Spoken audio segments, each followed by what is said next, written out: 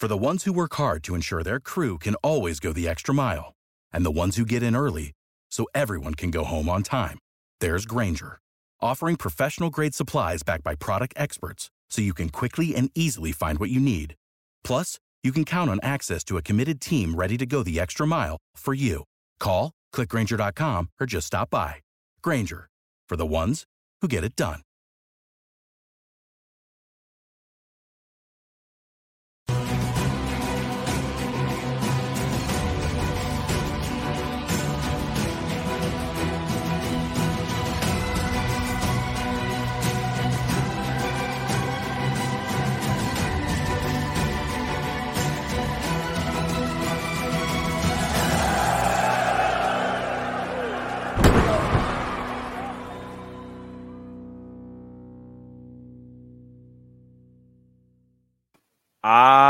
Yes, ladies and gentlemen, welcome to Monday Night Raw Wrestling Inc. After Show. This week, it is brought to you by HelloFresh. It's time to spring into something delicious with HelloFresh. Every week, you get fresh, pre-portioned ingredients and recipes delivered to your door. Get 16 free meals plus 3 gifts with code INC16 at HelloFresh.com/INC. And you guys, speaking of 3 gifts, you got 3 gifts right here on your YouTube screen or coming in through your ears if you're listening to the podcast. It's Triple J, baby. Justin, Jack, and Jimmy. Fellas, how are you? Jimmy, I'll start with you. How you doing today? I'm doing great, despite the fact that the weather is ever changing up here. It goes from extreme heat to put a jacket on, buddy. It's cold outside. But they keep promising rain, so I don't water the grass. But then it doesn't rain. So, hey, if that's the worst thing I got to complain about, then life is good. Weather guys, you got one job. Just check the weather app and tell us what it is. No, I'm joking. But no, but even then, it's like I tell my wife all the time. I wish I was no, they're not weathermen. They're meteorologists now. Yes. I wish I was one of them because they're the only job you can have where you're wrong 90% of the time and still keep your job and be on TV or radio every day. I don't know. I'm 90% wrong in my predictions. I'm still here, but I'll counter that, Jimmy. Go work for any of the major sports outlets and be a NFL draft analyst. Your entire job is to watch the college players and predict who's going to draft and mock draft this, mock draft that. And then draft day comes. If they made 200 predictions, 190 of them are wrong, and they tout the 10 that were right. And it's like, and here they go for another year of job security. Give me a break. You take your brown grass and mix it with that job. What is going on? You're right. You could have a very long highlight reel of the draft predictors talking about how great quarterbacks are going to be that never make it in the NFL every single year as well. So it's you can be wrong in a lot of jobs, Jimmy. Yeah, I guess. I stand corrected. Well, as long you don't have to be good at anything. As long as the guy that's like flying my planes and stuff like that are not wrong, right? Yeah, we'll all move on. Yeah. They got to get it right. The heart surgeons got to get it right, but everyone else, give it your best shots. My Amazon delivery was 2 doors down yesterday, and my Uber driver, he was on the wrong street. I give them some slack, but when it comes time to see now you brought up the airplane thing, and I think about all the traveling I did all those years, and I go, boy, the law of averages. Thank goodness I'm not doing this anymore. I like doing it here the way we're doing it now. It's fun to travel, but it's kind of hard to negotiate against doing it from the comfort of your own home, even if the weather is crazy outside over in Canada. Here in California, it's the same every day. That's the beauty of California. So that's what I'm here for. Okay. But we got some news. We got to talk about, and it's not fun news, but hey, this is a news show. This is Wrestling Inc. We got to talk about it. A former WWE wrestler corroborates a Vince McMahon rape allegation. Back in 1992, former WWE CEO Vince McMahon was accused of rape by the first ever female WWE referee, Rita Chatterton. And those accusations have resurfaced in the wake up of the controversy currently surrounding McMahon and his company. Now, a former WWE wrestler has has corroborated the story in a new article in the New York magazine Intelligencer. The wrestler known as Mario Mancini backs up Chatterson's claim that McMahon assaulted her. This is an absolutely unfun story to hear. But of course, we live in a day and age where it's good that things are coming out and people are feeling more comfortable talking about this kind of stuff. And you got to imagine when news stories like what broke last week get broken, things like this are going to come out of the woodwork. Justin, is there anything to make of this one? Well, keep in mind, this isn't just rolling with the times. I mean, the initial accusations from Rita were in 1992, and she was saying that the alleged assault happened in 1986. So this has been around a long time, and there was, and if I understand this correctly, and Jimmy, if correct me if you can if you need to, if I understand it, the accusation was made in 92. They got a little bit of notice, but nobody else could step up, and it was just her word versus his word. And nobody else could, there's no other evidence that could be provided. But now, classic jobber Mario Mancini is, he's saying, his quote is to the article, "I remember it like it was yesterday. She was a wreck. She was shaking. She was crying." And he's gone on to have some other conversations, this Mario Mancini at different interviews and such, saying things like, "Oh, I know a lot of stories about Vince," and just kind of, alluding to that there's a lot of dirt and skeletons in Vince's closet. And this sadly won't be the last of these type stories that are going to surface, given that it doesn't seem like the investigation that's going on involving Vince that we've talked about in the last couple of weeks, that's not going to be wrapped up, quickly. Yeah, it's it's unfortunate you go back to 1992 and things like this were handled a lot differently, unfortunately. And I think publicly viewed a lot differently back in 1992, unfortunately. And I guess fortunately over the past few years, people have been able to come out and speak about these things, I think have been taken with a little bit more credibility. And now when we are reminded of these stories, I think everyone's kind of looking and going, maybe we should look into that a little bit more than we did previously. No, I don't. Yeah. I don't disagree with that. I mean, obviously, I can't corroborate any stories that are out there. I know Rita. I have met her. Not that we were friends or anything like that, because I was still very early in my career, and at that time, I wasn't, as frequent at TVs. I was occasionally at TVs, and most of the time when I was there, she wasn't there. But my understanding is that her and Mario Mancini actually trained together. And we're good friends along the way. So again, he says he can corroborate what happened, but at the same time, he's going by what she told him. And for all those people out there who are saying, "Oh, look at him coming to Vince's defense," I'm not coming to his defense. I'm just saying this is alleged to have happened back then.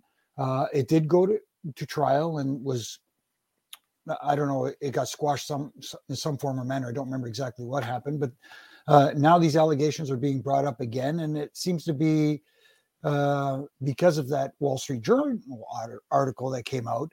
I think people are feeling more free to come out and speak about past incidents that may or may not have happened. And just to follow up to what Jimmy's saying, we don't know this, but it's interesting that, again, this is something that, again, accusations are made in 92. Nothing else came about of it.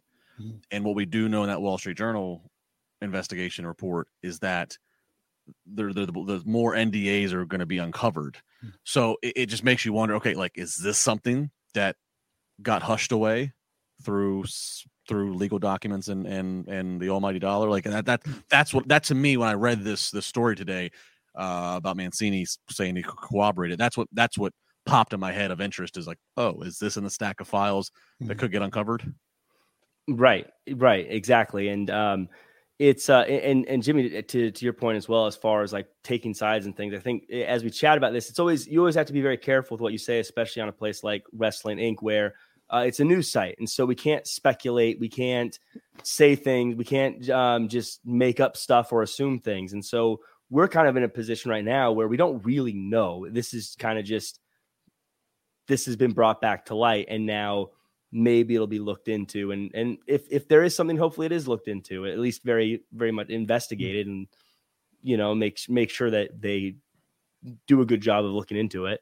But at the end of the day, not to cut you off, Jack, but at the end of the day, regardless of whether it's true or not, public perception, you know, and perception is reality with a lot of people, and it just does not reflect well on Vincent Kennedy McMahon right now.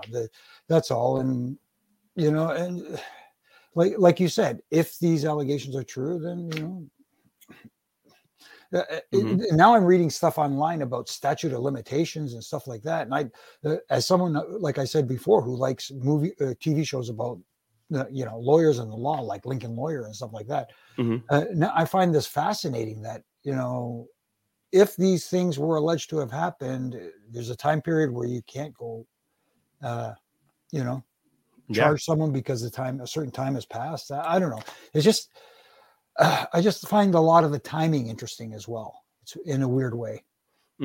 Yeah, it's we'll definitely, I'm sure we'll hear much more about this as time goes on. And of course, Wrestling Inc. will keep you up to date on everything that happens. But let's get into the show. Before we do, as always, I'd like to give a quick shout out to everyone who's here with us live in the chat. Joseph Boza, the Coog, is it BR Lee 2003, Ricky Zaldafar, always good to see you.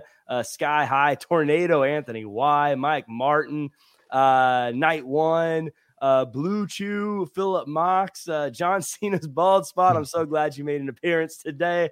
And so many others. Thank you guys so much for joining us in the chat. John as well. Thank you so much for joining us in the chat. And they're across all platforms: YouTube, Twitch, Facebook, Periscope, and that's all the live people. Then there's all the people that are going to wake up tomorrow and do this.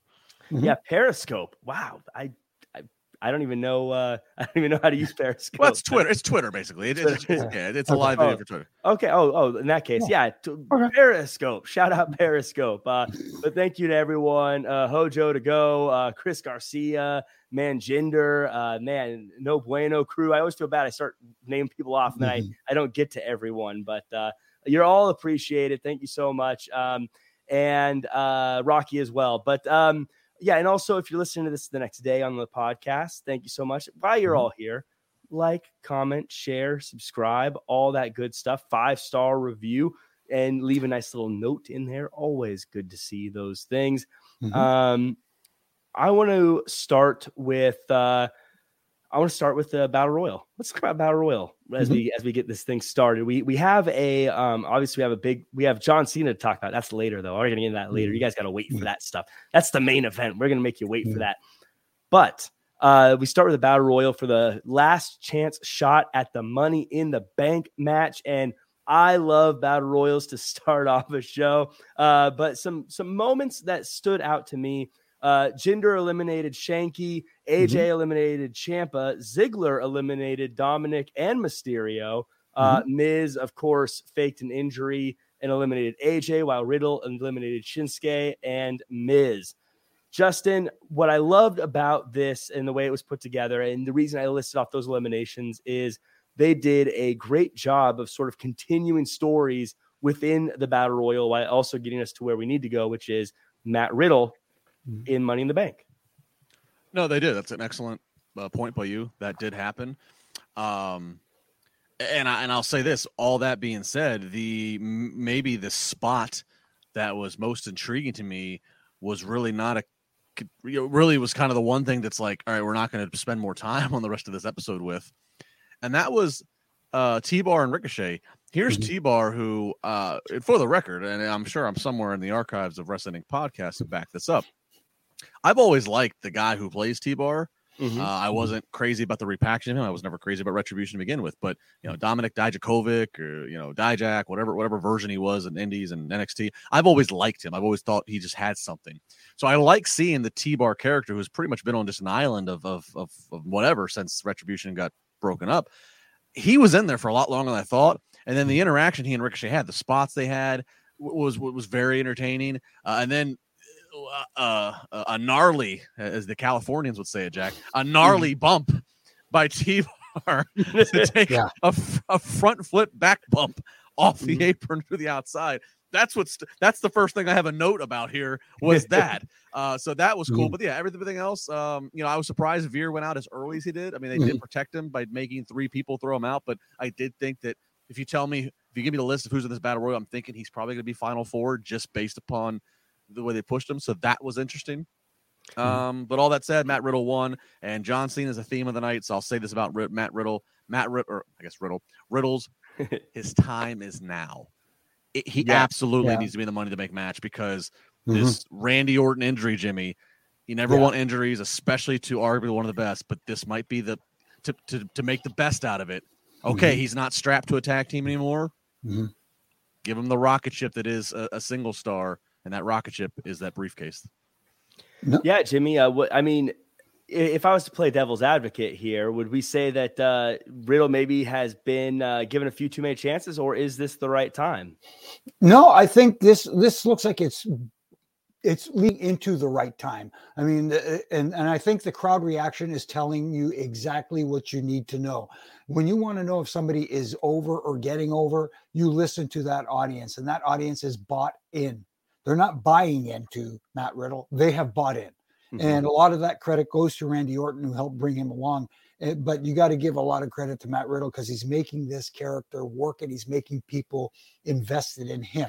And just to flash back a little bit, that spot that Ricochet did with T-Bar off the ladder and the outside and stuff like, oh my goodness. And to your points about the stories continuing through the match and telling the stories through the Battle Royal made it fun and entertaining. There was just one little spot that I thought could have made Miz look like a complete a-hole even more is when Miz and Dolph were on the outside on the apron with Ray, and they both eliminated Ray. Miz stepped back. They kind of celebrated on the apron there for a second. Miz stepped back in the ring.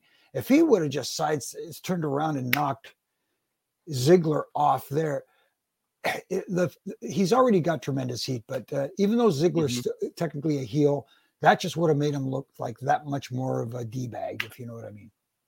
I don't know. Ziggler was kind of acting friendly a lot of the time. He was like shaking hands and being smiley, and Ziggler was kind of a weird add in, and I love Ziggler and he was fun, but it was it felt interesting that he was in there and kind of the way he was being presented in there. I don't know if he was trying to make the best of his time or what, but Ziggler being in there, I'm okay with it because Dolph's a guy who, while he's probably his world title runs are probably behind him, he is credible and honestly, I mean he and the Miz I think are probably the longest running full-time talents at this point, well over.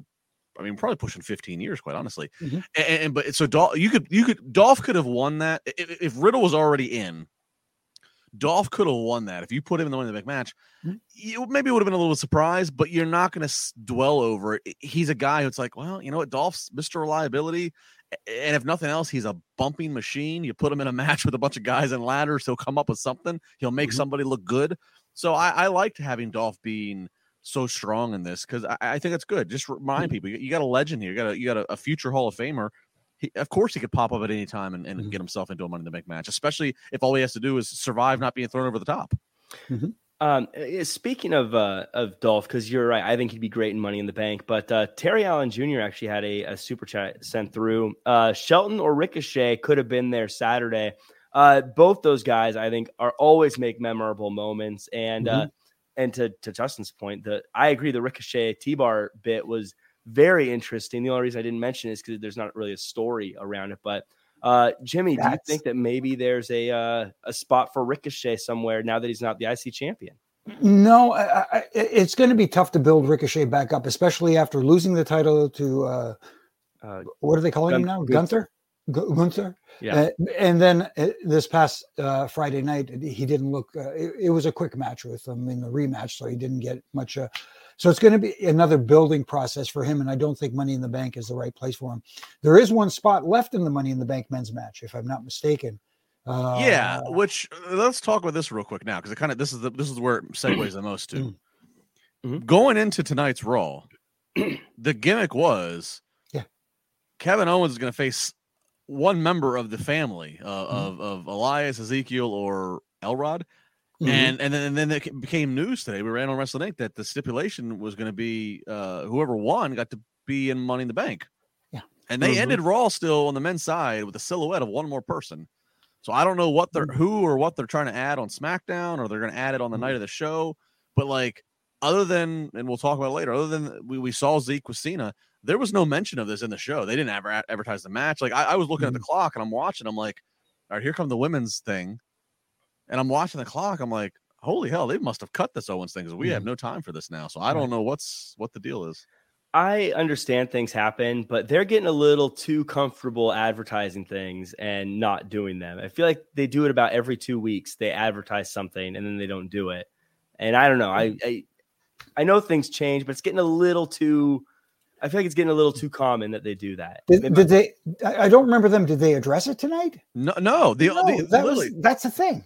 We didn't see KO. I mean, I was in and out of the room, but I mean, I didn't hear commentary say anything. All the closest thing we got was, again, Zeke at one point mentioned that Elias was probably showing Elrod around when Cena asked where's Elias. Yeah. But I mean, that's a pretty big deal to make a new stipulation that the winner is going to go into Money in the Bank, which is a Saturday, and then to not even address that. I mean, they didn't even tell us. Again, if I missed it, chat room, hit me up. I didn't even hear them say, "Oh, on SmackDown, this is going to be the qualifying match that fills that last spot." This is just this random last spot that's open. So I don't know what that's about. And maybe Cena, maybe they said, "Look, we need to cut." Maybe they cut because they weren't gonna. They're not gonna play the music and rush John off the stage. Could you imagine? Cena can go for as long as he wants to go, and that was evident by once we got to the women's thing at the end.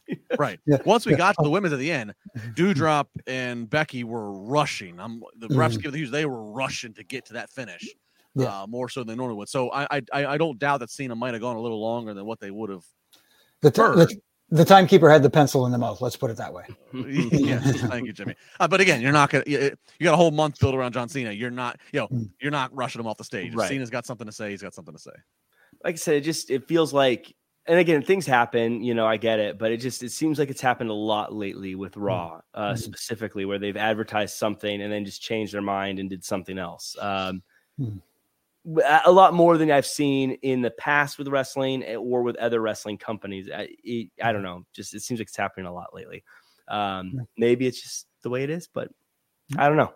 As we move on, we do get let's just do our live read. Let's do that transition nice and just cue right into there. We got the first pick of the NFL draft. Ball Saxonville has decided to pick Manscaped to stock up their D. Manscaped, the leaders in below-the-waist grooming, have sponsored us to make sure you don't get booed out of the bedroom like Roger Goodell. Support us and head to manscaped.com and use the exclusive code WINC20 at checkout for 20% off plus free shipping. That is our favorite. This is one of our favorite sponsors here. I think we all use them. I love them. I've got Manscaped for basically the entire bathroom process. I don't know. I got the shampoo. I got the body wash. I got I got everything. I use them for everything. Justin, I know you're a big fan as well. Well, yes, I don't have the volume of hair that you do that you show off here, but what I do have still needs to be Manscaped. So, I'm big on the tools. I'm big on the presentation. I'm big on the scents, all the scents they have. Very important there for the body wash, the colognes, the ball deodorants, as they are so aptly labeled and named, even down to the boxers and to the travel kit shaving bag. So yeah, I mean it's a great product. Obviously, we have the discount as we always plug. And I just say this over and over to guys, like, give it a shot. Just try one or two of the products. You'll go down a wormhole of wanting to try more of the products. And then, ladies, I know we have a female audience. This, if you need to tell your guy something, or like you just need a gift or something, like this is something worth looking into, is Manscaped. Yeah, it sends a strong message, but it's a good one as well. Everyone is asking why combine athletes ran the 40-yard dash so fast this year. Well, a big reason is because the Lawnmower 4.0, this elite electric trimmer, now serves over 4 million men worldwide. That's a lot of aerodynamic pants potatoes.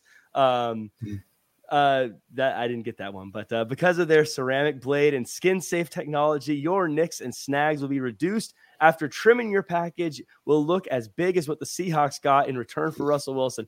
Ooh, as a Seahawks fan, I don't know if that's a good one. That's still a little hurtful to me, Manscaped. But rumor is Kenny Pickett got trimmed up with Manscaped and is skyrocketing the draft boards. Small hands who?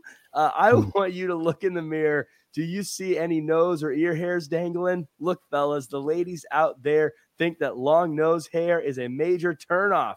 The Weed Whacker nose and hair trimmer is your solution. Why not use the best tools for the job? Their performance package also comes with the anti-chafing performance boxer briefs, a travel bag, a crop preserver is anti-chafing ball deodorant, and a crop reviver is a spray-on toner. They also have launched some other amazing hygiene products for men, ranging from cologne-infused body wash, 2-in-1 shampoo, and aluminum-free deodorant. Head over to manscaped.com and get 20% off plus free shipping with the code WINC20.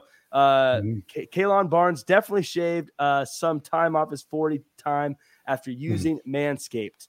Get 20% off and free shipping with the code WINC20 at manscaped.com. That's 20% off and free shipping at manscaped.com, and use the code WINC20. It's time to find your diamond in the rough with Manscaped. Whew. By the way, we got a tweet here to get back to the scheduled program here. This tweet's from Manish. He's tweeting us from Mumbai, India. Oh, and he tweets, commentary did mention that Kevin Owens and Elias family match has been rescheduled. They mentioned it just after the Last Chance Battle Royal, so it looks like it's going to happen next week. Next week, so okay. Very quickly, Jimmy Smith, I guess, snuck that in there. Okay. Still. Thank you, Manish, and thank you for watching from... Oh, is it M-A-N-J? That's Manj, I think. M-A-N-J. Oh, sorry. He's watching from Mumbai, which is pretty okay. cool. What time is it in Mumbai right now? It's tomorrow in Mumbai, right? It's the future. How's it look over there? Definitely. Great Scott.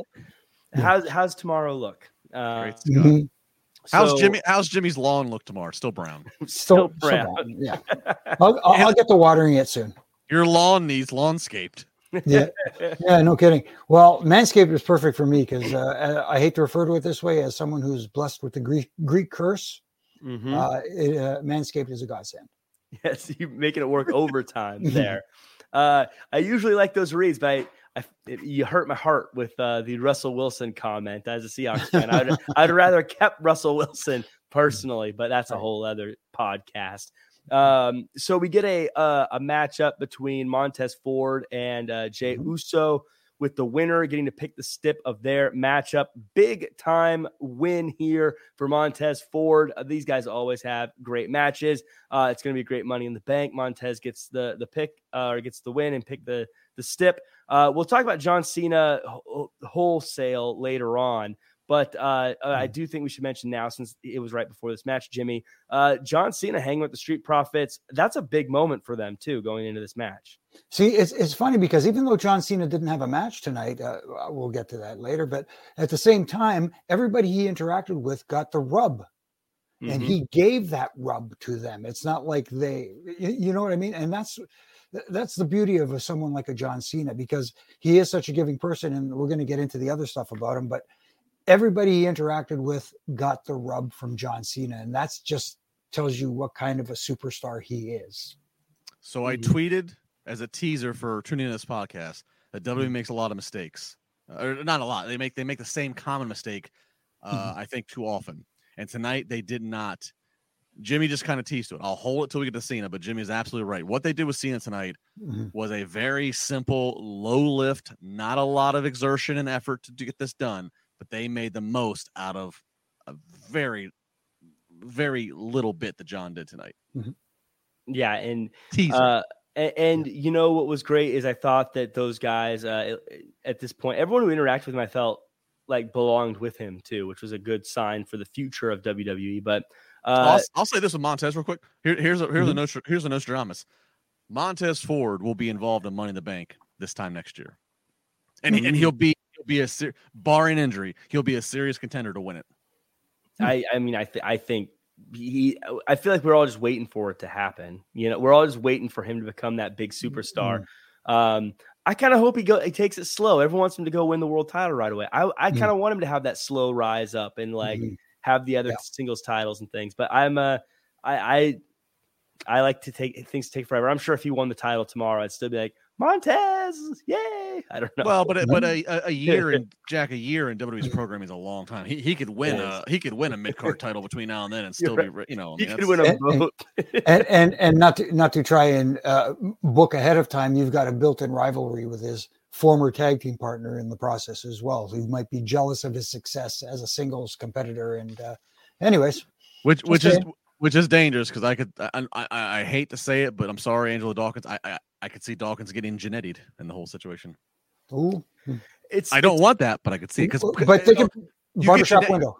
Well, you get Jannetty. The reason you become a Marty Jannetty partially in the origin of it is because the Shawn Michaels is a star that's so bright. So if Montez Ford is a star so bright, it's just hard to it's hard to step out of the shadow of being Montez Ford's former partner. Exactly. If they do the split properly, you can maybe salvage, but unfortunately in the history when iconic tag teams split, even if it's temporary, whether it's the Rockers, whether it's the Steiners, the Steiner, well, they split Devon and Bubba for it's just inevitably one just flounders for one reason or another, not normally even their fault. They make the bet what they're given, but so. Oh, okay. It's 9 a.m. there. 9 a.m. in Mumbai. All right. Good morning in Mumbai. There you go. Enjoying the drive to work here. Is there anything? Oh, he said Raw starts at 5:30 in the morning. Oh my God, this guy got up at 5:30 to watch Raw. Wow. And then whatever else he has to do in his day. Well, props to you. Okay. Here I bitch about staying up. Yeah. Late. He's up early to watch it. Yeah. So it's like almost it's almost 12 hours from exactly away from me, but we're getting paid and I'm bitching. Yeah. There you go. First world problems. It's but anything from this match, Justin, you take away or Jimmy? I feel like this is kind of straightforward. I think the right guy won. It's kind of interesting that it was the two losers of the last two matchups that went against each other for the tiebreaker. No, very interesting. But they had a good match and it was enjoyable. People were invested in it. Again, like I said earlier, we just watched the people and they were bought into this match. And obviously they didn't, unless I missed something, they didn't announce what the stipulation was going to be, did they? Not that I know. It's good that they didn't give it away too soon, but at the same time, you kind of want to draw people in. So I'm kind of on 6 of one, half a dozen of the other on this one. I understand why you want people to start thinking, oh, what's that stipulation going to be at Money in the Bank? But at the same time, you don't want to give everything away. What do you, Justin, what do you think it's going to be? Probably like a hardcore match is usually what they do. I don't know. I'm thinking tornado. It's for the stipulation. It's at the pation, correct? Yeah. That's a tricky one because you're dealing with a pay-per-view that's a gimmick pay-per-view already. So Money in the Bank is going to obviously involve ladders. They tend to bring out tables in that. So I think Jimmy said maybe a tornado just to because that's tough on a gimmicky pay-per-view.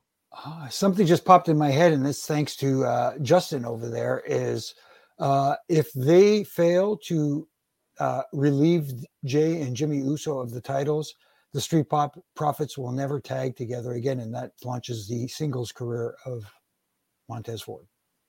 Ooh. But that would be why would the Street Profits would want to make that the stipulation? That there's nothing. I know, but it just just that's how confident they are that we're going to beat you guys, and if we don't beat you guys, we'll never tag together again. And that doing that as a babyface team is a very face thing to do. Cody Rhodes did as a face in AEW, saying if I don't win this, I'm never going to challenge. I mean, it's a confident thing to do. Of I'm not going to sit here and rehash rematches over and over. So I mean, again, if booking said we got to start to separate the team, that would be a way to do it. If you take them out of tag team title contention, what's the point of being a tag team anymore if you can't challenge for your titles? Right. And that could be the origin of the problem, which is they lose, And then if you're gonna face Montez and heel Dawkins can even start to confront Montez and be like, bro, we have nothing to chase for anymore. Right. What are we here for? And then let nature take its course. Sorry, if Angelo Dawkins gets wind of this, I'm sorry that we're booking you in the into the negative. You know what's a bummer too is like if you ever listen to him in interviews and stuff on podcasts, he's actually really entertaining. Like he's actually a very entertaining person. It's just when you're sitting next to Montez Ford, that's what I mean. They both are. That's what I said earlier. They both are. It's just Montez is just so gifted. I feel bad for Dawkins because it's just like I hate to classify somebody as A and B, but Montez just steals it. And that's just the challenge you have of teaming with somebody like him. I mean, again, maybe who knows? Maybe it's like a New Day situation. New Day is a bit of an anomaly. New Day has been a group since like fall of 2014, which that is forever in today's world. Yeah, and they've managed to be. To be fair, that's pretty much forever, even in like old school, like in a lot of old school. Right. I mean, they've been heels, they've been faces, they've been heels. They've been on every side of the coin. They've been single stars, they've been tag team, but they've never turned on each other. And so like that's kind of a beauty thing with them. So you hope for that maybe as a tag team that you can go your separate ways and still have an alliance, but we'll see. Well, speaking of splitting up and having alliances and all sorts of stuff like that, the Judgment Day runs into the Mysterios backstage, and I thought this was rather interesting. They're talking about it being Rey's 20th anniversary also, and no one cares about Rey Mysterio. And in fact, how come Dominic isn't any good? Maybe Dominic needs to quit listening to people who aren't going to get him where he needs to go, Jimmy. And this was clearly backhanded comments that Dominic needs to leave Rey and join the Judgment Day. I did not see this coming, and I'm kind of interested in it. Do you like the idea of them trying to lure away Dominic Mysterio? Well, that's what heels would do. They would try to pit son against father. And we've talked about this before. There have been some very subtle seeds planted between Rey and Dominic, and we're thinking down the road somewhere. Can you imagine what they're thinking? Obviously, teaming together at WrestleMania is a big deal for them as a family. Can you imagine? I hate to bring it back to this, but family versus family at WrestleMania, I'm sure their dream would be to face each other at a WrestleMania. Father gets to wrestle his son and put him over at WrestleMania and launch him, kind of like the way, even though they were brothers, Brett and Owen did when they opened that WrestleMania that year. I could see that opening up a WrestleMania, maybe in LA, close to San Diego. You know what I'm saying? And if that were to happen, I can get on board with something like that. As far as Dominic joining Judgment Day, I don't know about that as much as I like them, pitting son against father or father against son. Justin, could Dominic Mysterio pull off the gothy look? I don't want to say no because I don't know until you try it. I really don't know. I'm not opposed to. I don't know. Dominic. I feel like, look, based upon who his father is and based upon his training, he's got all the things there to succeed. It's still, and he's, I know we got to work some live events actually with Cena at one point. Like, he's got everything there for him. I still don't think I'd buy into him as a singles by himself. I still, I accept him as being the son of Rey. I accept it's very cool to see a father-son, pairing. I also suspect that Rey, who did leave WWE for a minute and he did Lucha Underground, he dabbled in kind of, and I'm sure I'm gonna speculate that I would think Rey's the kind of guy that like a Tony Khan or somebody certainly would have offered a spot to, and WWE kept him in the WWE family. But probably part of the negotiations was, hey, I got my son, I want him involved, and I think that's why Dominic never did the NXT route. Very few people get to come in and not do that whole onboarding process. Essentially, I think that's probably part of it. So I think the booking of Dominic partially does hinge on keeping Rey happy and maybe something Rey even has in writing. But I fear that they might move to that father-son clash and Dom not be ready for it. I don't know. I hope I'm wrong, but that's the thing I keep watching. This is like, let's make sure he's ready to do this, because as long as he's riding his dad's coattails, there's a certain, pass that you give it. But the moment that he splits from his dad, you can't 3 months later go, oh, it's not working, let's get it back with his dad. That could really be damaging to his overall trajectory. So it's a situation I think they got to be very careful with. I again still think they might have some. I think that take Dom and take Rey and integrate them with NXT. Yeah, I think Rey's credibility and his long-standing. Rey Mysterio has been on American television for 25 years. There's not a lot of full-time talents that also have the unique look that Rey has, the visuals. Mm-hmm. I think, if you don't absolutely need Rey Mysterio on Raw or SmackDown, which they don't, let's be frank, they don't. They have a lot. Inject him on the Tuesdays, and also let Dom get the reps down there, and let do what you want to do. And I just went on a long rant there, but that I'm really particular about how they handle this father-son situation, because it is so rare, but it also comes with a lot of like special stipulations of keeping people emotionally happy.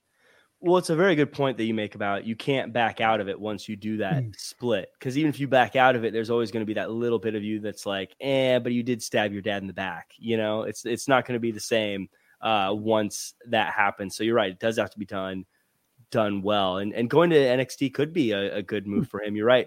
You mentioned that not very many people get to skip NXT. So, ladies and gentlemen, you can quote it. Justin LaBar believes that Dominic Mysterio and AJ Styles are equals. But well, but you know what? On paper, if you just draw it out, you go, who's the last guy that got to skip NXT besides Samoa Joe? Samoa Joe had to go through NXT. Yep. But Dominic Mysterio did not. They're totally equal. No, But yeah, Jimmy, anything to add to this? I mean, I think it's just a fascinating idea that these are the two that they're going to split up, because I don't think they definitely weren't on my bingo card of things I expected Judgment Day to do next. No, I didn't think so either. I didn't think that was the direction they were going to go. Obviously, we're still waiting for Edge to come back and see what happens when he does, because obviously Edge and Judgment Day aren't through with each other yet. It's just a matter of when that will happen. This seems like a bridge to that next scenario. They caught me a little off guard with this one. Let's put it that way. I didn't see it coming, which is a nice surprise for a change. Maybe, like you're saying, you don't like the idea of them trying to incorporate someone like a Dominic Mysterio into the group. But then again, at the same time, you didn't see that coming. Maybe that makes people go, what do they see in Dominic? Right. Do you know what I mean? Right. So as we move on from that, we're going to move on to the next thing. And I was going to wait to do the Manscaped thing here because it's the Miz and he talks about his big balls. And I thought that'd be a perfect segue, but it was too late into the show. So I had to do it earlier. But Miz comes out, Kevin Patrick in the ring, my boy KP. I always shout him out whenever he's on TV. I don't know why they think it's funny, but, he's in the ring. This is like his first in-ring promo, and he's interviewing the Miz, and they're talking about Logan Paul. They're talking about girthy balls. They're talking about AJ Styles. AJ Styles comes out. They have a great match that ends in Miz walking away. Justin, do you think they were just kind of trying to backtrack what they did at WrestleMania with Logan Paul and kind of make it seem like it didn't happen? Or are we going to see Logan Paul get some revenge? No, I don't think it was backtracking. I think the whole point of this was to remind people that this happened with Logan Paul 3 months ago or whatever it was.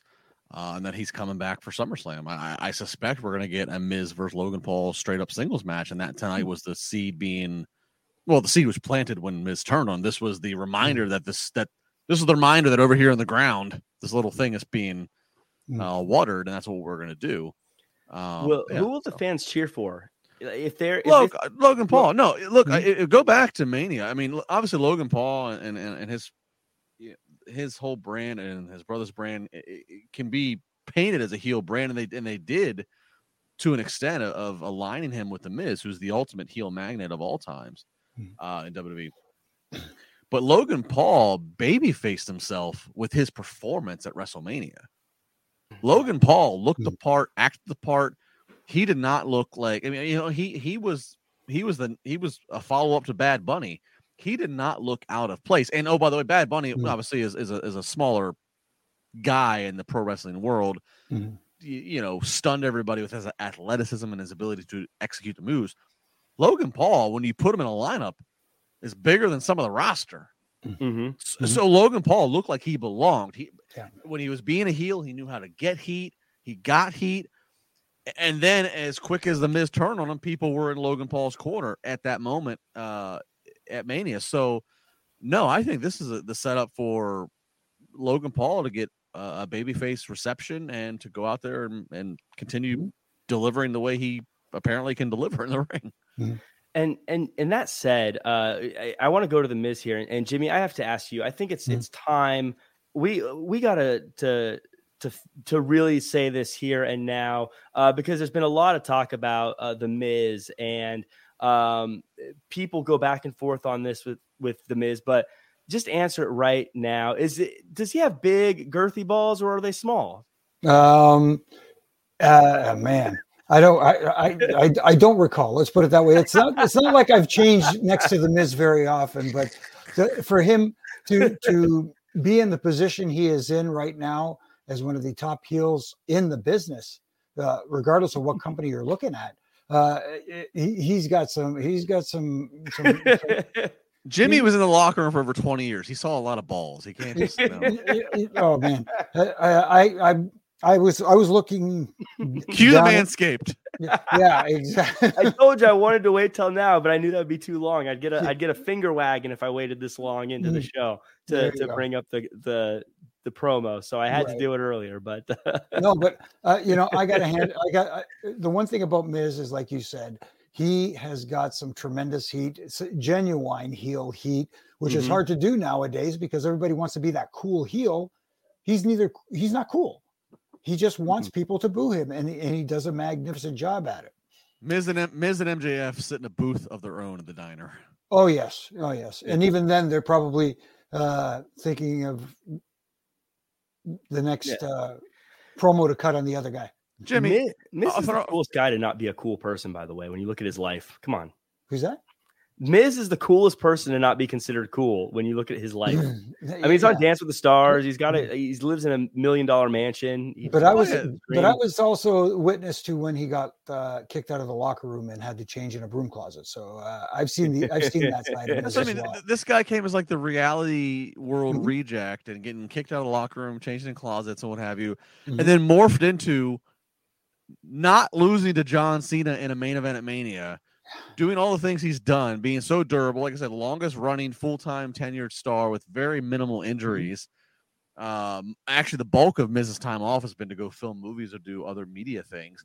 And oh, by the way, marries a smoking hot blonde against a reality show. I mean, Canadian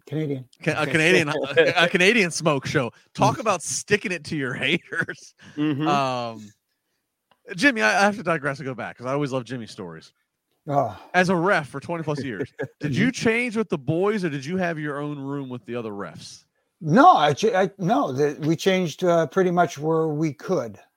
You know what I mean? And it was funny because after so many years of being at TVs, we were allowed to change in the TV locker room, which is where they shoot the backstage vignettes that are in the locker room setting. So we find a nice little corner in there and hide and do it in there and stuff like that. And, again, we did change with the boys, but we also kind of found our own little corner kind of away from everybody at the same time and let the boys be the boys. So we also just, I don't know if you guys have any quick thoughts. We had a great match, by the way, between AJ and Miz. It ends with Miz basically saying, I'm walking away from this one. In general, I don't like the idea of someone walking away because if they don't care about winning, then what's the point of having the match in the first place? But I get it. We're probably going to get this at Money in the Bank or something. And you got to hold off on things for now. Justin, any takeaways from this one besides AJ looking like he got really messed up in the face during this one? Yeah, I mean, it was a good match. It was competitive. Obviously, Miz just couldn't find the answer. I did make a note like AEW would never do this because they don't believe in DQs or countouts. Right. So I mean I go look. I don't know, and I'll pivot to the referee on the panel here. You could argue that this is the utilization of a countout rule that can get more heat of like, oh, you just gave us this competitive multi-segment match with commercials, and you walk out. We don't get the satisfaction of seeing your ass get pinned 1, 2, 3. Mm-hmm. But Jack, I can also see the higher logic of he did all that sweat and exertion, and he's willing just to walk away from it. I don't know what the right answer is. There's no stipulation to it, so I guess you don't. I guess you could say, oh, there's no stipulation. He wasn't losing a belt. He wasn't losing an opportunity. He didn't want to get himself pinned in front of the world, so he just decided to walk off. I think that's where I try to put it as to justify it, but I'll divert to the referee here. Well, I look at it this way. It's definitely defer to the referee. Excuse me. Okay.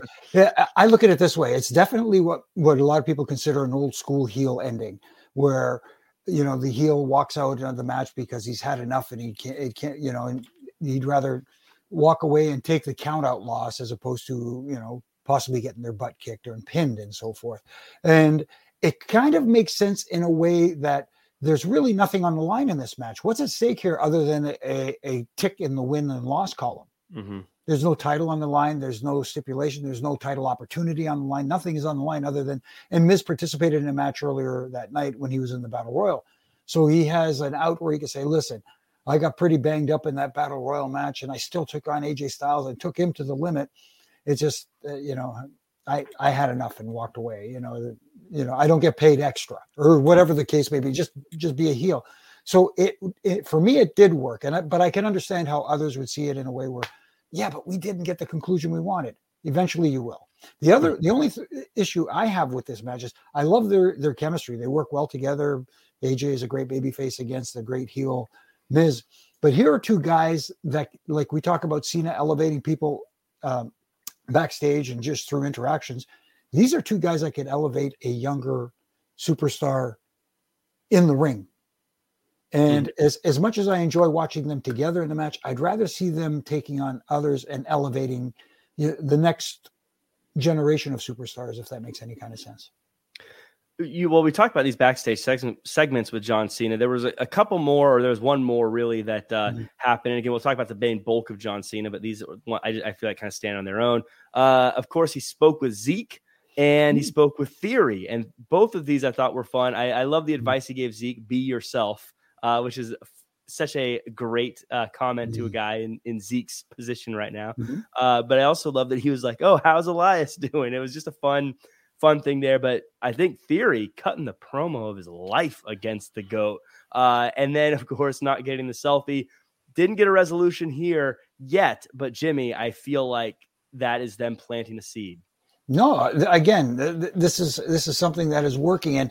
And by John Cena not cutting him off and overstepping him, allowed Theory to be that guy where people take notice and go, wow, he kind of one-upped John Cena.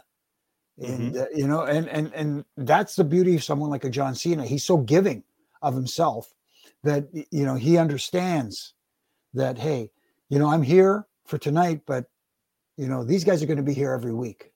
So let me help make these guys. And he did exactly that for Theory tonight. Yeah. So I'm going to go ahead and do it now because I teased it earlier. Well, one of the common things that that pains me with WWE, they love to do nostalgia shows. They love to bring back legends, what have you. And oftentimes when they bring back the legends and the nostalgia and everything, it's just I don't feel like they get the most out of them. But you had this night tonight with Cena, and from obviously the Street Profits deal, and he's putting them over, giving them advice of how to beat the Usos, and making Ezekiel sound like he's the biggest deal in the world, and putting over Elias, and playing into the charade that's that. As Jimmy just said, doesn't overstep verbally to Theory, but just steps away, and Theory doesn't get that selfie. So like there's animosity there that hangs, but like Theory still got the last word. We see him with Rollins, but then Cena's facial is in awe of Omos and the height. And then he just goes, good luck. Just doing that to Rollins puts over Omos. WWE managed to take John Cena and his 20 years of equity of his career, equity, and were able to put a little rub and sprinkle a little Cena salt on all of these future stars, Street Profits who are future stars, especially Montez, as we've noted, Ezekiel continuing, Theory, which we probably are going to have more follow-up probably in the name of a match at some point down the line. Omos, like that's what drives me. When I was in New York when they did the Raw 25, I was in the Manhattan Center. I sat second row, and they had that, and and then they were over in Brooklyn. They had all these legends, and I'm always like, guys, I don't want to see all the nostalgia legends just get in the ring and beat up the current stars. Give me something that gives me a reason to invest in the future. And I wouldn't be surprised, as Jimmy said, John still giving. I wouldn't be surprised if John, maybe this wasn't the first script.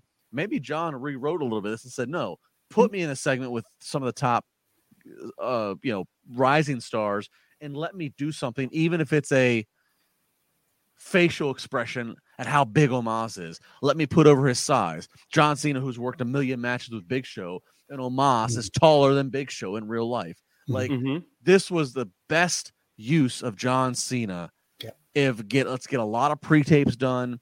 Let's get some people over by John Cena doing very simple little things. Bravo. Yeah. I can't say it better. I'm going to leave it on that because I think you're exactly right. Perfectly said. We have 2 quick segments we got to get to before we get into the full beef of John Cena. But Bianca Carmella had a quick face-off in the ring. KP back in the ring again. They worked him today. But Bianca is the final one standing. Jimmy, are you more excited about this matchup after this than you were last week? Not so much. I do want to see this match, but at the same time, they haven't really got me invested in it. And I can't put my finger on what is missing here, but something is missing in this rivalry that's just not enticing me like it should, or that they're hoping it would. I give them a little bit of slack because it wasn't their first choice. Obviously, Rhea Ripley was the one they wanted, but I think they're making the best of it. Justin, any quick thoughts? I don't think there's really much to take away from it, but feels like kind of 101 stuff. Yeah, no, I like both ladies separately, but to Jimmy's point, there's just maybe it's a rush thing, maybe it's just a lack of animosity. I don't know, but yeah, I'm not tuning in Saturday. Right. Sorry, ladies, with real interest in what the outcome of this match is. It'll probably a good match, but I'm not emotionally invested to it. Alexa and Liv had a match right after that with Asuka on commentary, and this one, Liv gets the win over Bliss. Justin, I kind of felt like Asuka overshadowed them on commentary. Was I the only one that thought that, or did you feel the same? No, I felt a little bit, and I can't get back to the point of what I said a few weeks ago, which is I've always been a huge Asuka fan, and I even liked her standing out with her unique, promos. It's just distracting. It's got to the point it's distracting. I tried to appreciate Corey. Asuka saying some things in Japanese, and Corey's acting like he's fluent in Japanese. I mean, that's okay, haha, that's fun, but. I don't know. Asuka's a woman she was undefeated in NXT and was champion, and then they moved her to Raw. I remember I was at her first pay-per-view match. It was in Minneapolis at TLC, in whatever year it was, doesn't matter. Yeah. But I remember thinking like, I don't know, like I just don't make her the killer that she can be. I don't. There's been too much comedy with her, much comedy, but still trying to put her in serious positions of a challenger, like a title challenger, and it's just not working for me. So that was of note. I also think in the backstage in Gorilla, real quick, where they do these promos now, this was the first time that I can recall since Alexa's been back, still with the Lily doll, who's a merchandise, I guess, gem. She actually said Lily's name. She acknowledged the doll that she's carrying around. Like, well, finally, we just said the damn thing's name. You've been walking around with it.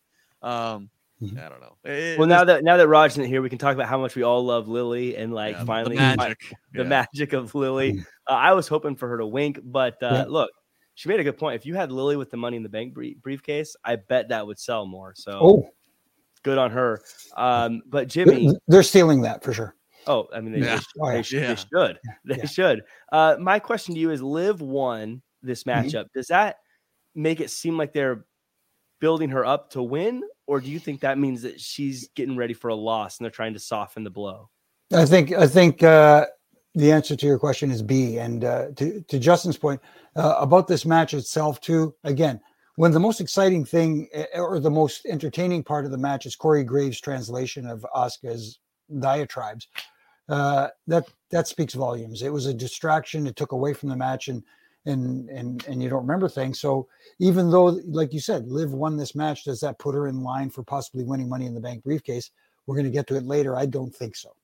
And here's real quick, Jack or Jimmy, I don't know if you've, we've all obviously, well, Jimmy's worked in the business for his life, but we've all had the privilege of interviewing and knowing some of these people that we talk to. Mm-hmm.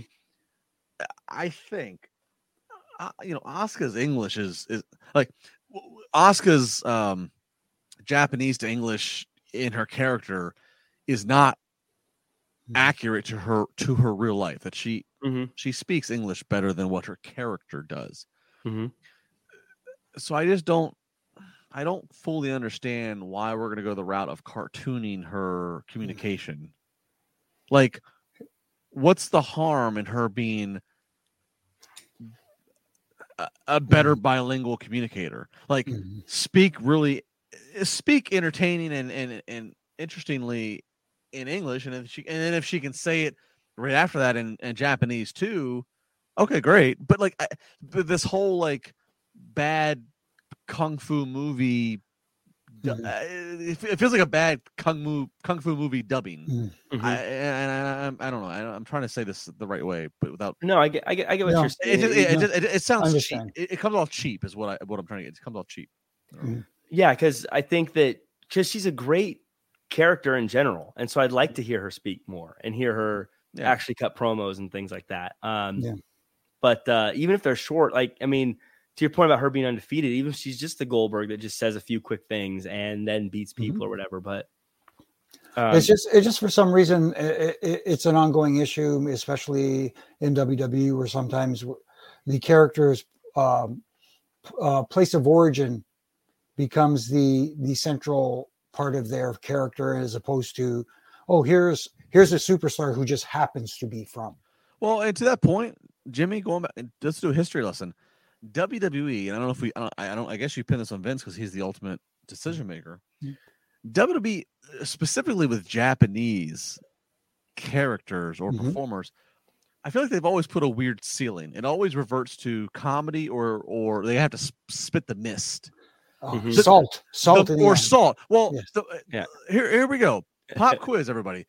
Who is the most successful Japanese character that WWE/WWF has ever produced?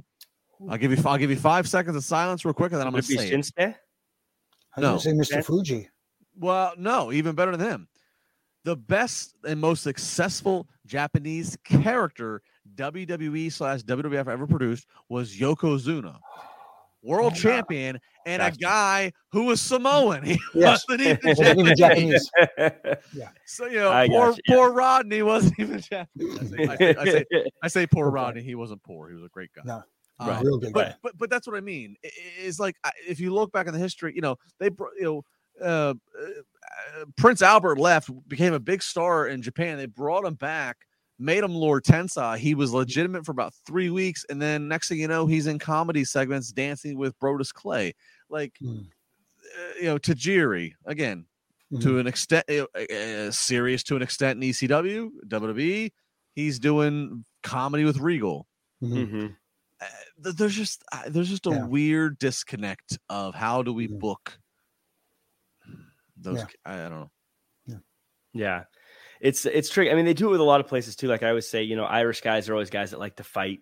There's always certain. My name is Finley, and I love to fight. Cheers. Cheers. Yeah. So it's so there's certain things they definitely always lean on. So, but you're absolutely correct. But let's get into the big chunk of the show that we've been kind of holding up. We're to this part of the show. John Cena's bald spot. You've had a super chat just marinating here, waiting until we got to the John Cena part. We're gonna get to it now.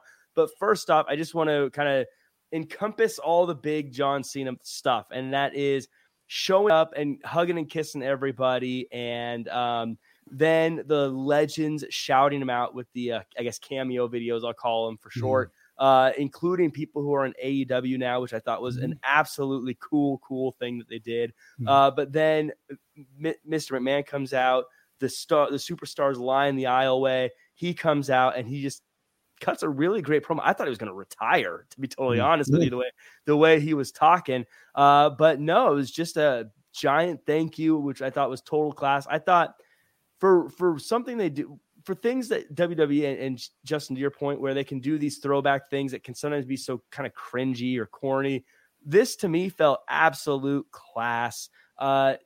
Jimmy, you're the longest standing member here. So I want you to go first here and just kind of chat about your thoughts on John Cena's 20th anniversary.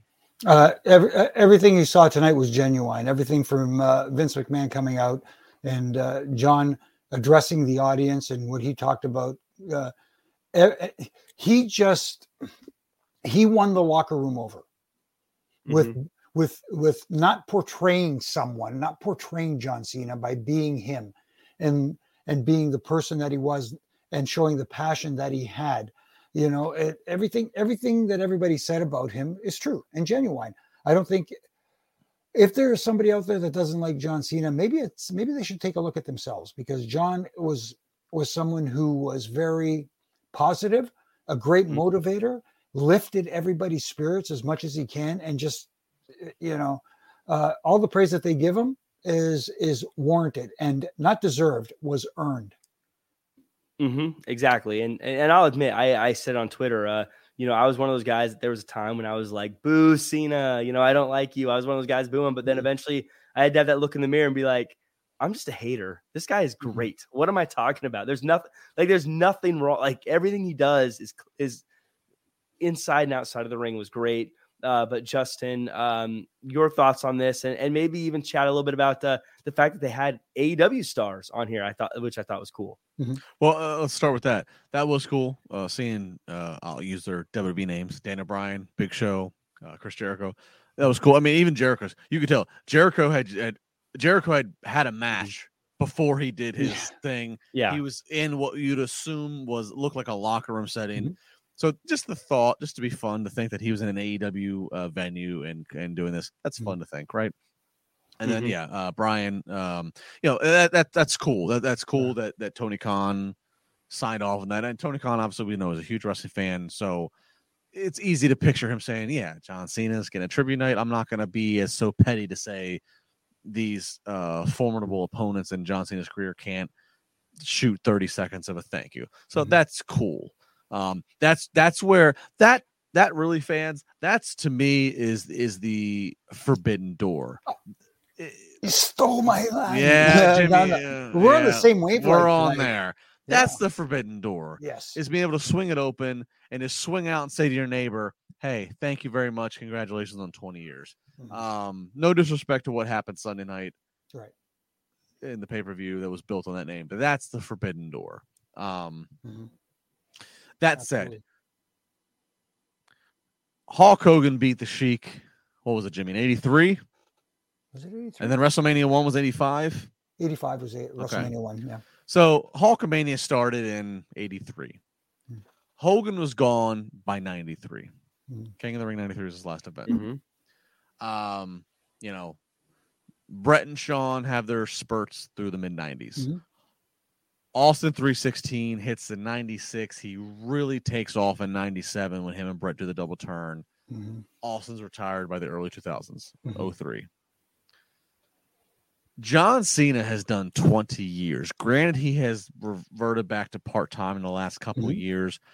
John Cena has done, next to Randy Orton, he has done more live events than anybody else.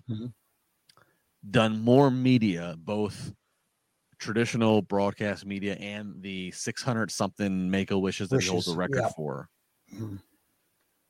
That's insane. And that's what you're celebrating tonight, is that there probably never will be, given the route to Hollywood that sprouts up, Mm-hmm. given the expectation of you going to do this in the ring. And so you end up, John Cena and The Miz are the two safest workers in the last 20 years. In the last 20 years, when, old school finishers that used to be accepted as finishers are now just a Passing transition spot. Thank you, Jimmy. Yeah. Which is just, that's a whole other podcast. Yeah. The Miz and John Cena are the two smartest workers in the last 20 years, and it should be noted that they have been the two healthiest and durable in the last 20 years. This is what the celebration of John Cena is. John Cena, in a time where WWE stopped creating new stars the way they used to. Part of it was business model. Part of it just is what it is. But when Triple H starts to pull back part-time and Undertaker and et cetera, John Cena was still the guy. And then The Miz was there as a great mid or main event foil as a heel. Mm-hmm. That's what you're celebrating tonight. And for Cena, and for all that to be said, for all those accolades and the fact that, look, Cena doesn't have all these news stories of him being a terrible person. John Cena is just overall just revered as a pretty damn good guy. John Cena, and Jimmy was there for the first end of his career, barring other scheduled thing of appearance or whatever. John was one of the first people that shows up at the building. If call time was 2, John was there at 1. And then John was one of the last people to leave when the crew was leaving, unless he had an engagement that said, we need to get you to a plane because you have to fly somewhere. Otherwise, John was the first and he was the last of the talent. There's just so much to celebrate. And Jimmy, I'll let you go ahead because you can speak to it. John Cena is the real deal. In 20 years, you have to go back to Bruno, and Bruno was at a different time where it was regional. You're only traveling within about a 500-mile radius. John Cena traveled the world, 7 days a week, 365 days for several years. And he did it every day with a smile on his face. And you talk about those Make-A-Wishes. They meant so much to him because he felt deeply honored that those children wanted to meet him. And he felt that, this is just a small little thing I could do for them and to go out there and help them out. And he gave so much of himself to that Make-A-Wish Foundation and to other charities. Like he's one of the most giving guys in the world, but also at the same time, one of the most fun guys. And Justin mentioned about showing up to the building early. We'd be out there setting up the ring and he'd come out and he'd want to grab a board and say, what are you doing? No. Because Jimmy, John Cena, if you get hurt carrying a board that we're supposed to be carrying, it's our ass. Yeah.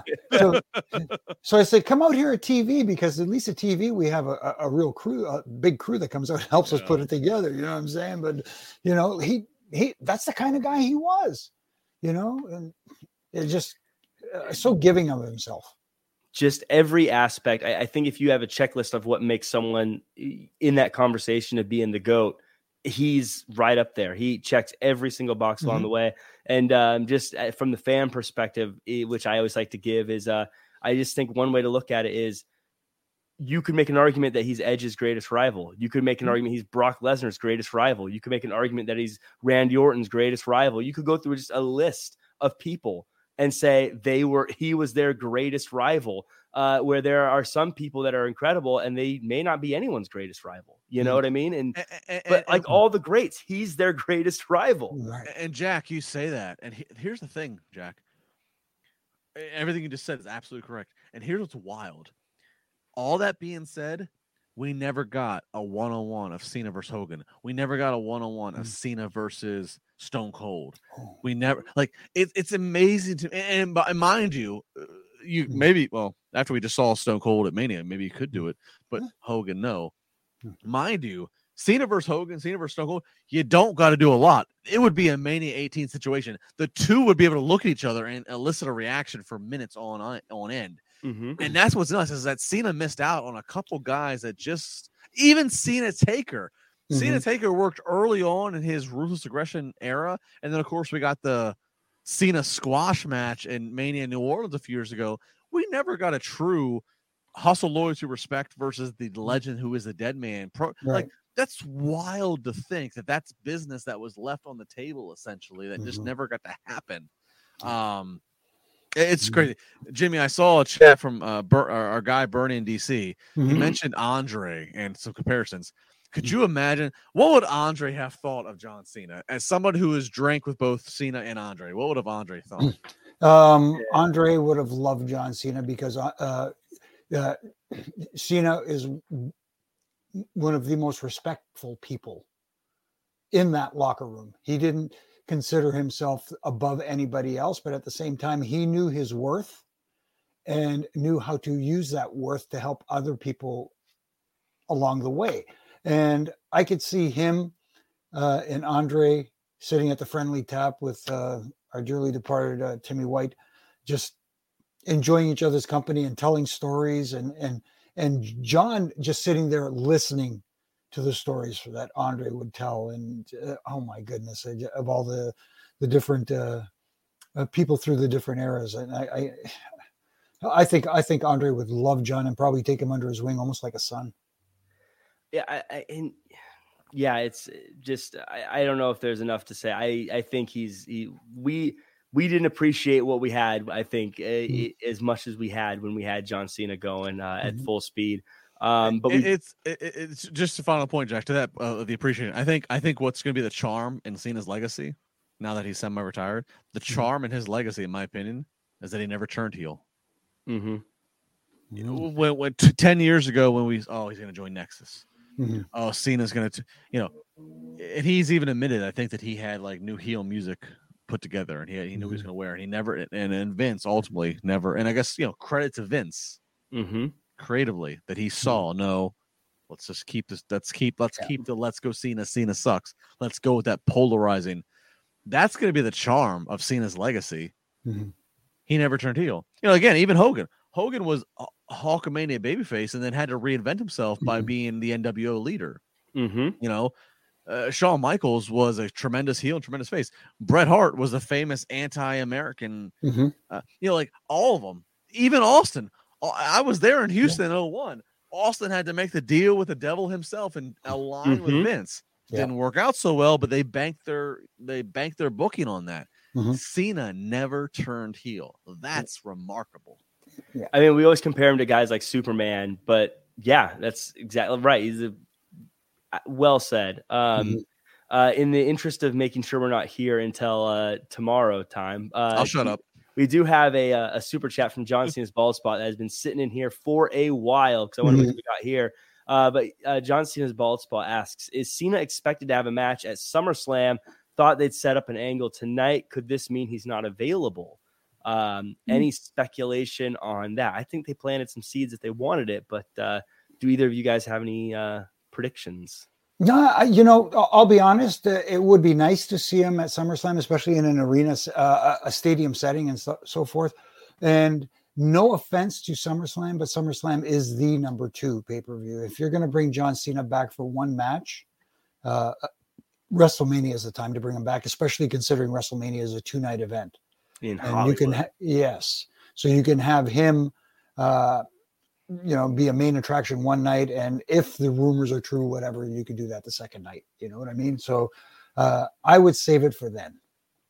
Yeah, and Theory seems like the guy that you think you'd go up against, but as we talked about last week, Theory's got Bobby Lashley to deal with at Money in the Bank and still here on Raw. So I don't see Theory doing whatever with Lashley this Saturday and Cena popping up in another week or two. So my confidence of Cena being at SummerSlam has gone down. But like Jimmy said, you have Mania, and then Mania's 2 nights. Plant those seeds. Get him in LA for 2 nights next year. We do have another super chat from Allison Tuckwab, who we'll just kind of knock out right now. But Allison says, my opinion, Jeff Hardy does not need to go to jail. He does not learn from it. He needs to go to prison for a couple years. Maybe he'll learn something there and stop his dumb self. I don't really know what that has to do with Raw, but what I don't know. I don't know his personal situation. I know obviously what I've read on Wrestling Inc. and the situation of him getting pulled over, blowing near 3 times the limit. He needs help.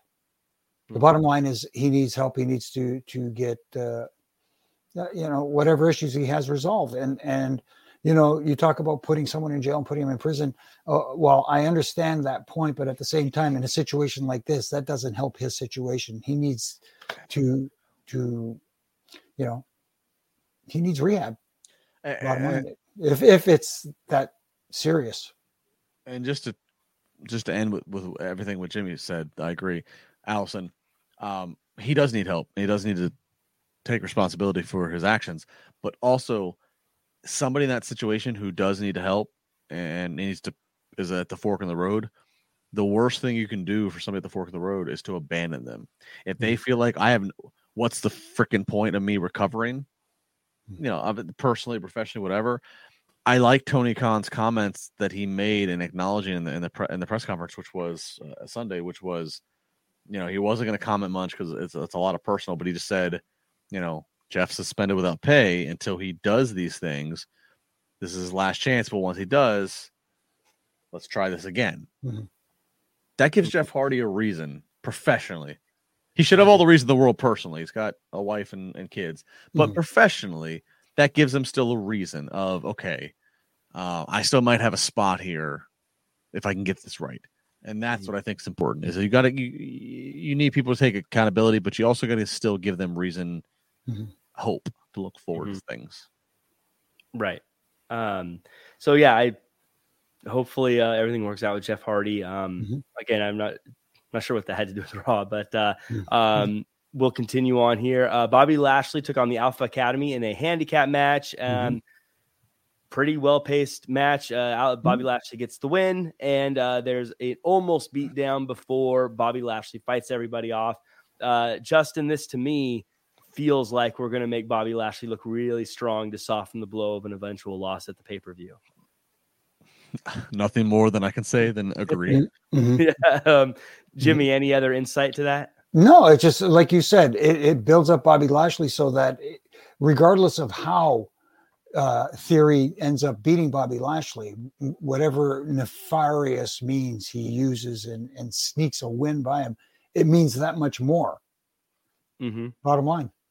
And then we as we kind of get through the last bits here, Cody Rhodes sold me on Money in the Bank. I don't know about you guys, but he had a promo there. And also we talked about it a little bit earlier, Seth Rollins and Cena have a interaction before. There's a slight interaction with Omos and Seth, which I absolutely loved. Jimmy, anything about that? No, I thought that segment, like you said, was incredible.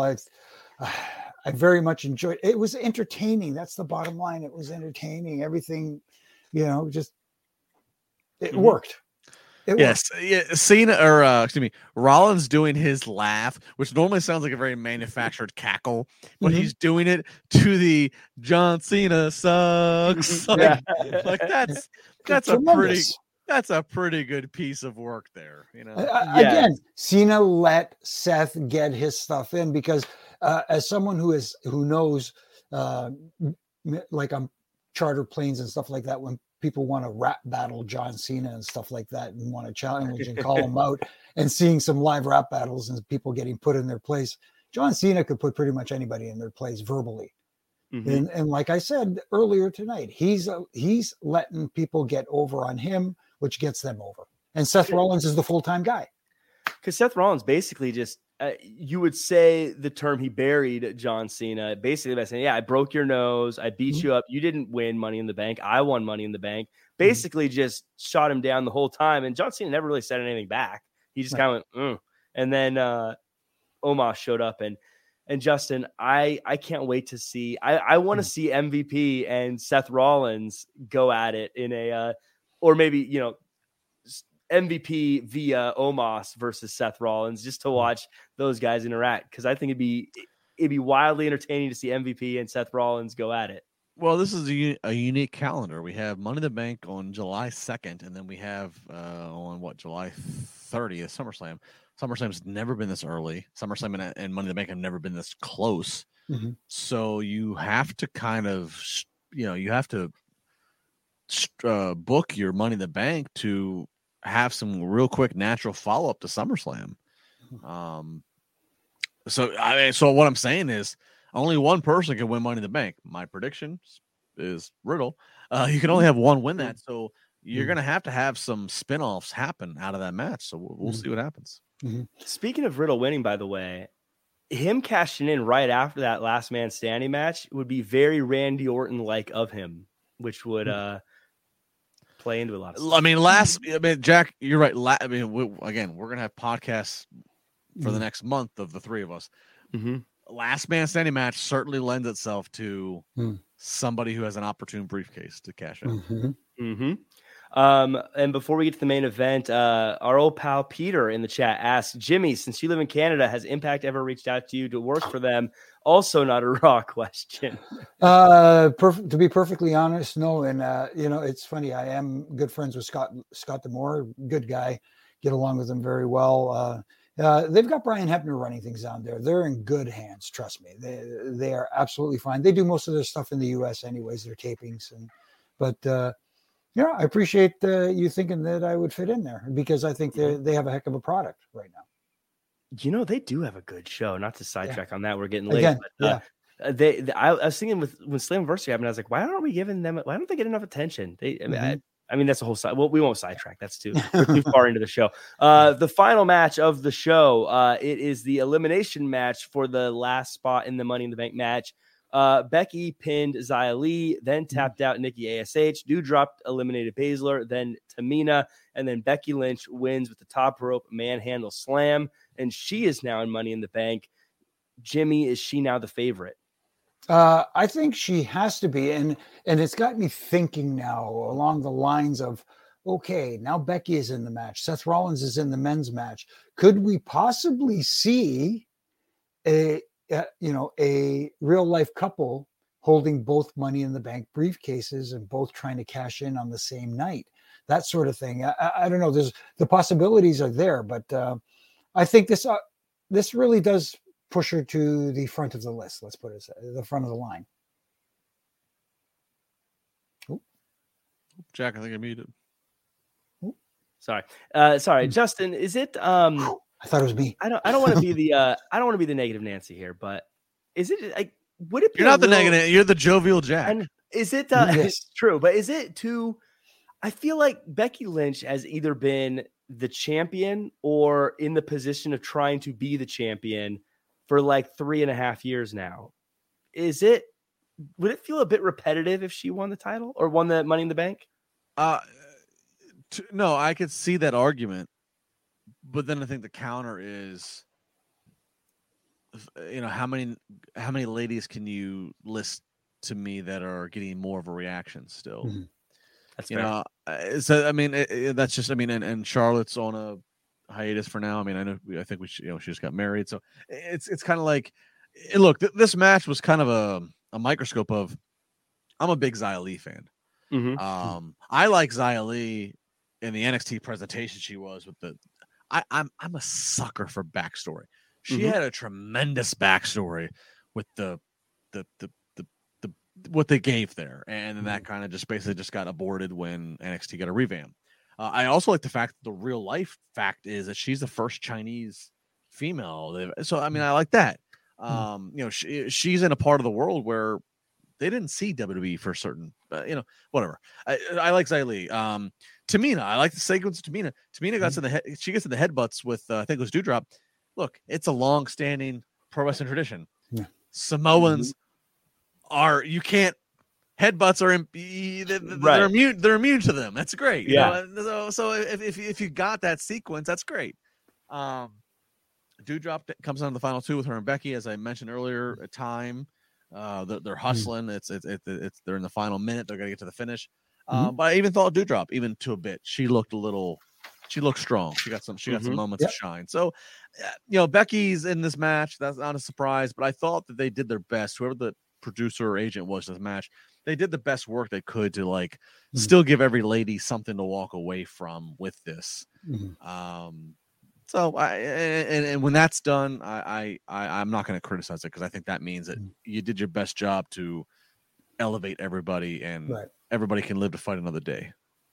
I do agree. I like Xia Li. I feel like everything you're talking about with her presentation is great. And I have a friend, Flobo, who always likes to say, can you describe a wrestler to a non-wrestling fan, and how easy is it to describe them? I think she's someone that's very easy to describe to somebody without being like, she wins all the time. Because if you're a non-wrestling fan, that doesn't mean anything. You know what I mean?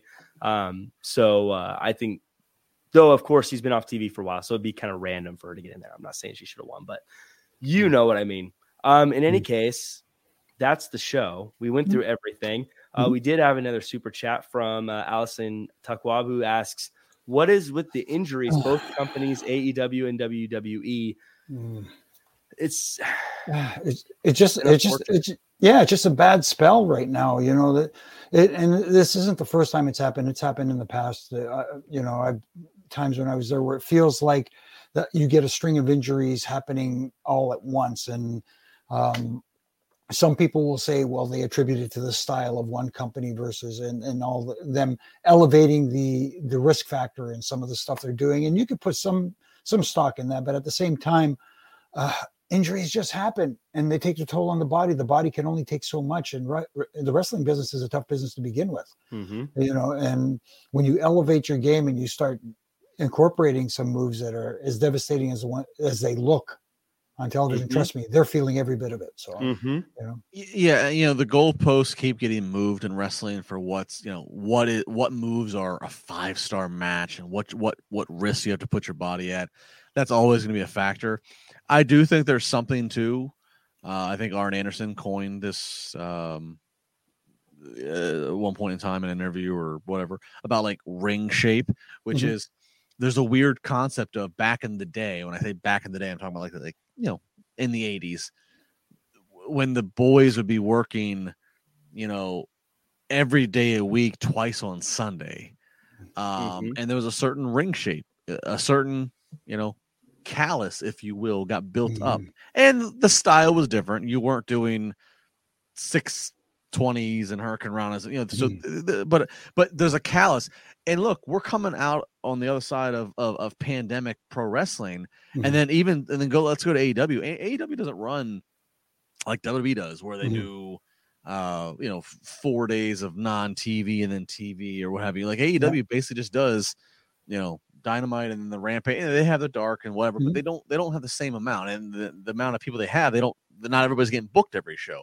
Right. So I think there could be some science into it of guys and girls just aren't necessarily working as often as they were, and just things happen. It's a dangerous genre of sports entertainment, and so things are going to happen. And I think there is such a thing as body callus and reps not being duplicated every night that can play into a factor. Absolutely, my opinion. No, it's the truth. It is the truth. Is there something to and this is me just making this up, so I could just you could just say I'm totally wrong about this, but is there something maybe to possibly the way the medical staff and the people who work at wrestling companies are maybe just looking into it more, like being more cautious than they would have in the past? I think Jimmy, real quick, I think that there could be, but I also think part of it too is and this is for the better on the grand picture. I think that the business is cleaner. So there's not the, hey kid, take a few of these pills, drink a few of these, let's get down the road. Right. Which obviously that's good, big picture. But in the short term, that was short-term fixes that got the guys down the road. And so it's a different playing field. Jimmy, am I wrong there? I mean, no, you're not wrong. Unfortunately, that was a tough part to see in our industry, but as the evolution of the medical staff came into play that I witnessed, especially in the WWE, when you had Dr. Francois and everybody and that kind of thing, and you had your trainers like your Larrys it helps because there was that old adage that my knee is popped, but you know what, I got to go out there. Oh, my shoulder is sore, but I got to go out there. Now they're saying no, because if you're going to go out there, you're just going to make it worse and you're going to be on the shelf longer than you need to be. Take care of yourself first, and then you can always come back and Yeah, but at that time too, in the old days, people were worried about losing their spot. You're off for 2 weeks. All of a sudden, you've lost your spot. Right. Mm-hmm. So Undertaker worked his most famous Hell in a Cell battle with Mick with a shattered ankle. Yes, he's climbing a cell. He's jumping through the cell. And I don't know if you remember that one. Remember the choke? Remember the choke slam through the top when Taker came down through the hole and he jumped down to the ring, and he landed flat-footed, and you see him. He did have with that ankle. I mean, if I bump my toe on the corner of something when I'm walking around the house, I limp around like I've got a broken leg. I don't know how he's able to wrestle a match with anything going on down there, but different animal, I guess. You heard it here first. Me and the Undertaker, we're not the same level. Nobody's the same as the Undertaker. The Undertaker is I'm slightly lower, just a smidge lower. Jack, spoiler alert, he was going to reveal that in his one-man show in Nashville. Yes. Oh man, well. Any final thoughts? I thought this was a great episode of Raw. Before we go, I thought it was a great episode. I tweeted it. I felt like just one of those wild summer episodes of pro wrestling. I don't know. I just feel like I didn't talk about it. Summer episodes feel like things get a little weird. Where this kind of felt like one of those weird, fun. I imagine as a kid watching on summer break kind of episodes. No, I agree with that, and it did make me want to see some of the matches more. Coming in, especially the Money in the Bank matches. I'm really curious, really invested in those, and to find out what the stipulation is in the tag team match. And unfortunately, like I said earlier, the Bianca Carmella match hasn't got me totally bought in yet. But you take the wins when you can, and sometimes you got to take a little bit of a loss. But for the most part, it was enjoyable, and that's the main thing. And to go back to really quickly to something that Justin said, everybody's so concerned about having a 5-star match nowadays. I'd rather have a 5-star reaction from the crowd than have somebody write down, "Oh, that match was 5 stars." Hell yeah! When you can get that kind of reaction, and all you have to do is pose or do a couple moves. Right. I mean, come on. You talk about durability, not want to get injured. That's the magic of this. I think my favorite thing ever in a wrestling match, personally, was that Rock Hogan match, and when they did the stare, look around, and as far as a move goes, I think the Hogan, then the lockup, and Hogan shoving him down and flexing, and me being like, "Hogan, yay!" That was probably one of my biggest. No, it's like I asked Kyoto, what was it like? He said it was deafening there, because I snuck out from behind. Usually we watch in the monitors in the back, but this one I wanted to be out, so I snuck out into the tech area. So I was out in the actual arena proper and listening to it, and it was just incredible. Even now I got goosebumps thinking about it. Yeah, definitely. But to the point, it's how you feel more than anything else. But Justin, any final thoughts? Nope. Looking forward to Money in the Bank. I'll be here Saturday night on Wrestling Inc. Who's with me? Jimmy, you with me? No, unfortunately. See, you guys have July 4th. We have July 1st, and we're doing. I got a family thing on Saturday evening, so I might be late getting to the pay-per-view even to watch it. So, well, I'll be back Saturday evening. We'll talk about it then. But no, looking forward to it. Thanks to everybody again, all around the world. Love the tweets, love the comments. Of course, love doing the Triple J. No, this is going to be. I think Money in the Bank, to me, the big four used to be in the calendar order: Rumble, Mania, SummerSlam, Survivor Series. To me, I've said this. Survivor Series has been relegated. It's turned into a glorified bragging rights because they haven't, because back in the day when you only saw talent versus jobber, seeing all the talent in one ring together was a big deal. We're far past those days. To me now, Money in the Bank is number 4. It's elevated itself into where it has stakes that matter year round. It is elevating stars to the future. So to me, this is one of the big 4, and so I'm really looking forward to it. And I'll be here Saturday night on Wrestling Inc. to talk about it. Cool. Yeah, everyone tune in for that. And Peter dropping by one more time to say, I'm just here to get the delightful Jimmy K over. Oh, thank you, Peter. I appreciate you, buddy. But I think that does it for us. Jimmy, you want to plug the Ref and Rant? Oh, yeah. You can catch me Monday to Fridays. I put out a Ref and Rant. It's only a minute long, and it's constructive critique most of the time. Sometimes it's a Ref and Respect too now thing that I do when it's something that I really enjoy. And Tomorrow's is going to be about, just to give you a quick heads up, about the other guy's pay-per-view, Forbidden Door. So because I didn't get to watch it until earlier today. I didn't get to watch it live as I was telling Liam on Wednesday, and Lisa, what do they call it now? It's not taped. You don't tape it anymore. You DVR. Yeah.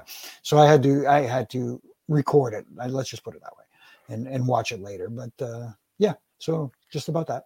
Very cool. We'll make sure to check that out. Everyone check out Wrestling Inc. for all the news that's going on and all the other after shows. And you can see us, all of our at Twitter accounts at the bottom of the screen there. Or if you're listening, it's at Justin LaBar, at Real Jack Farmer. And Jimmy, what's yours? I can't see on my little screen here. At Jimmy Corderas. At Jimmy Corderas. There you go. Yeah. So yeah, you can get me there, and you can get your Referee t-shirts at ProWrestlingTees.com. I also follow the at fake Jack Farmer. He's on a better account. he's funnier. He's better than I am. But that does it for us. We will see you guys tomorrow for the NXT after show. Go get some sleep. It's late. Goodbye. Not in Mumbai, India.